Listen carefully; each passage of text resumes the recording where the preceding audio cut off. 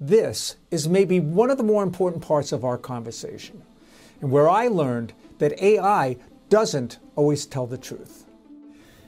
Humans are biased, and humans invented this. You and others in the field. And there is a concern about biased outcomes. There was a Harvard study showing that 79% of senior IT leaders reported concerns that these technologies bring the potential for security risks, and another 73% are concerned about biased outcomes. I have an issue with it because I've used this, and I'll give you an example. I was trying to define a political outcome, and it was a political viewpoint. And I put the information into a large language model, I think it was Bard or ChatGPT, I can't remember. And it almost told me what I wanted to hear. And it kind of confirmed in my mind what I believed. But when I went back out and I tried to find a source to support my viewpoint, I couldn't find it. Mm-hmm. Where was that coming from? We touched on already, in these systems, the very strong trajectory is the data is the code. So its outputs are reflected by the data that you feed it. The concept that you're hinting towards there has been more broadly recognized and labeled hallucinations, where the systems, if you're sort of at the center of the model, generally provide pretty reasonable results. When you start getting towards the edges of the model, you have much greater chance of these hallucinations, where it's saying something with equivalent conviction that it did in the earlier ones at the center of the model, but now saying things that make far less sense and are, in some cases, are completely and obviously factually incorrect. When you dig into the underlying math of the systems and how they work, and if you're interested, I'm happy to go into that a little bit, it is explainable, but it certainly is problematic. Can it be? I'm not even sure it should be. What's the answer here? Is it to make a system that's completely unbiased, or maybe we want it to have some sort of bias? Maybe it's even better than what we're thinking. Better outcomes. So on bias, the systems today are reflecting the data that they're fed. The first generations of the large language models, OpenAI with ChatGPT, Google with Bard, Anthropic, etc., trained on the general, for the most part, on the general internet. And I would describe the internet at the point it was trained as naive. The internet didn't know that these systems, large language models, existed or were coming along. And the systems kind of sucked all of the data out of the internet of content providers. There's some other issues there where I think it is ultimately breaking an implicit contract that had existed between content providers and aggregators. Maybe we can talk about that in a bit. But these models were trained on the internet as it exists today. And the internet today is basically true, but there certainly are some exceptions of people already using the internet for misinformation or kind of expressing dogmatic views. And all of that is reflected today in the large language models. Maybe then specifically a little more on what exactly drives the phenomena of hallucinations, why you get them, is the large language models have an explicit element of how they work, a variable that in its responses adds an element of randomization or kind of going down the statistical probability tree, so it's not always returning the most obvious answer. And there's two reasons for that, two motivations for it. One is it makes the system seem more human and creative and organic.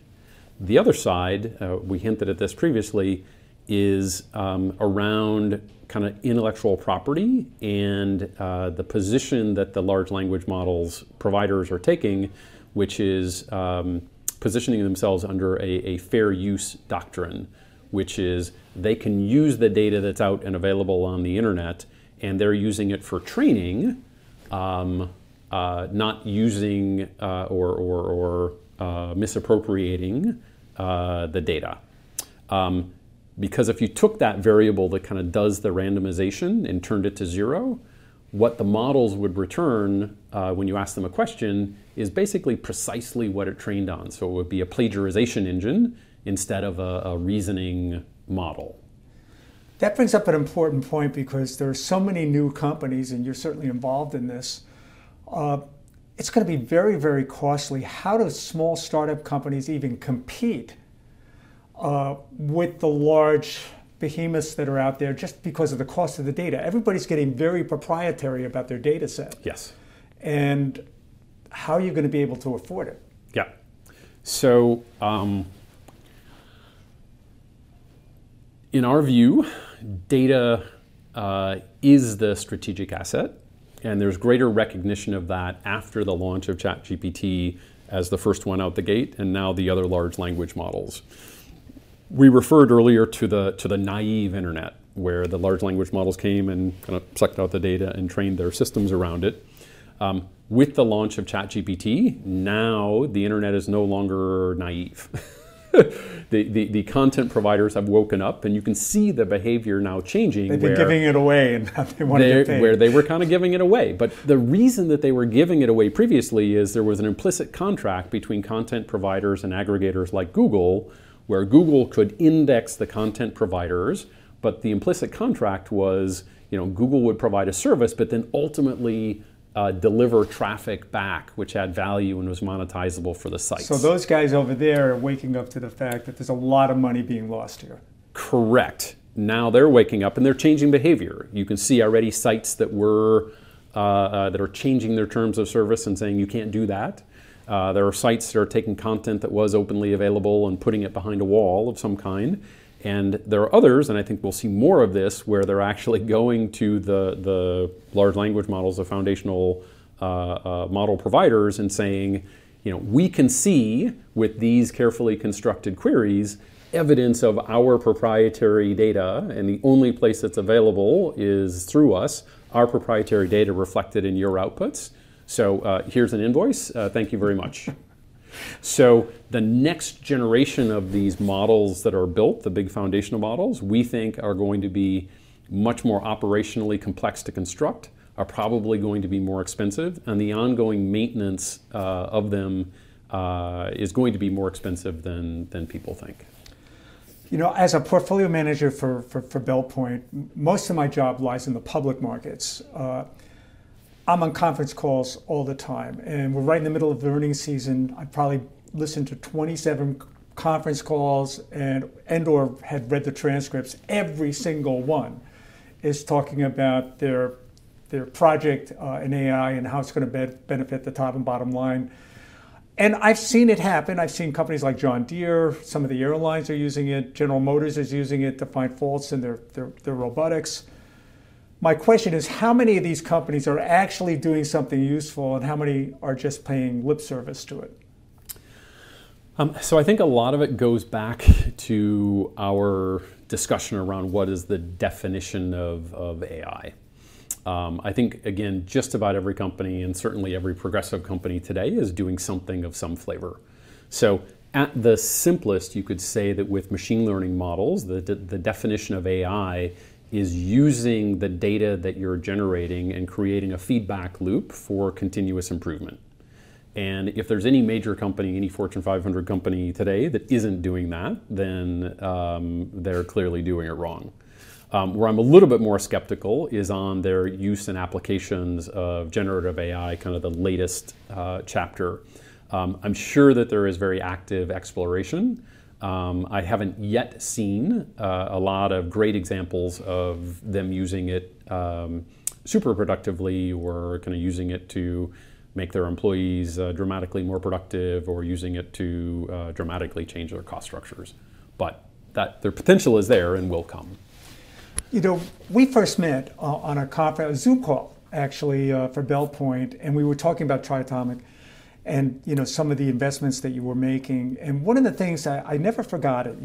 We talked about it. We talked about all the potential money that could be made from some of these new startups out there. But you said, a lot of bad investments are going to be made. A lot of money is going to be lost. A lot of companies are not going to deliver, and people are already maybe paying too much for some of these companies. Can you give us an example or two, or something you're seeing out there that we should be aware of? Sure. I mean, we already talked a little bit about the first internet wave through the late 90s that kind of crashed with the internet bubble, early 2000s. And one of the famous figures of that were the pets.com sock puppets, where people thought that it made a lot of sense to ship around 50-pound bags of dog food at very low cost. But it was born out of the exuberance of, yeah, it was possible. So I think there is, on the positive side, there is a massive amount of innovation that's happening right now, amazing teams being put together, incredible technology being developed. So there will be, and actually the cost of capital of doing the first rounds of innovation and demonstrating proof of concept are dramatically lower. So I think there's a lot of things that feed in that the ingredients heading into this are very positive.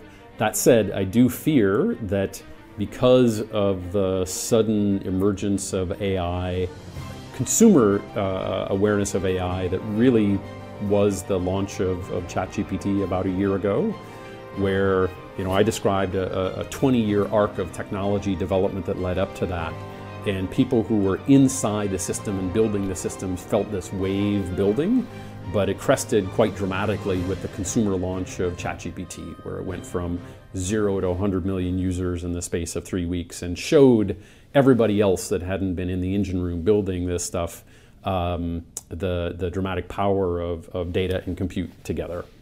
But that's created now a huge amount of excitement and frankly a fair amount of froth around it. So we see a lot of cases of suddenly self-anointed AI experts that are that are going out and chasing deals and I think you said they were crypto experts before that. Yeah, they might have been. If you go back into their history, 2 years prior they were crypto experts, and 2 years before that they were experts in whatever else was hot at the time.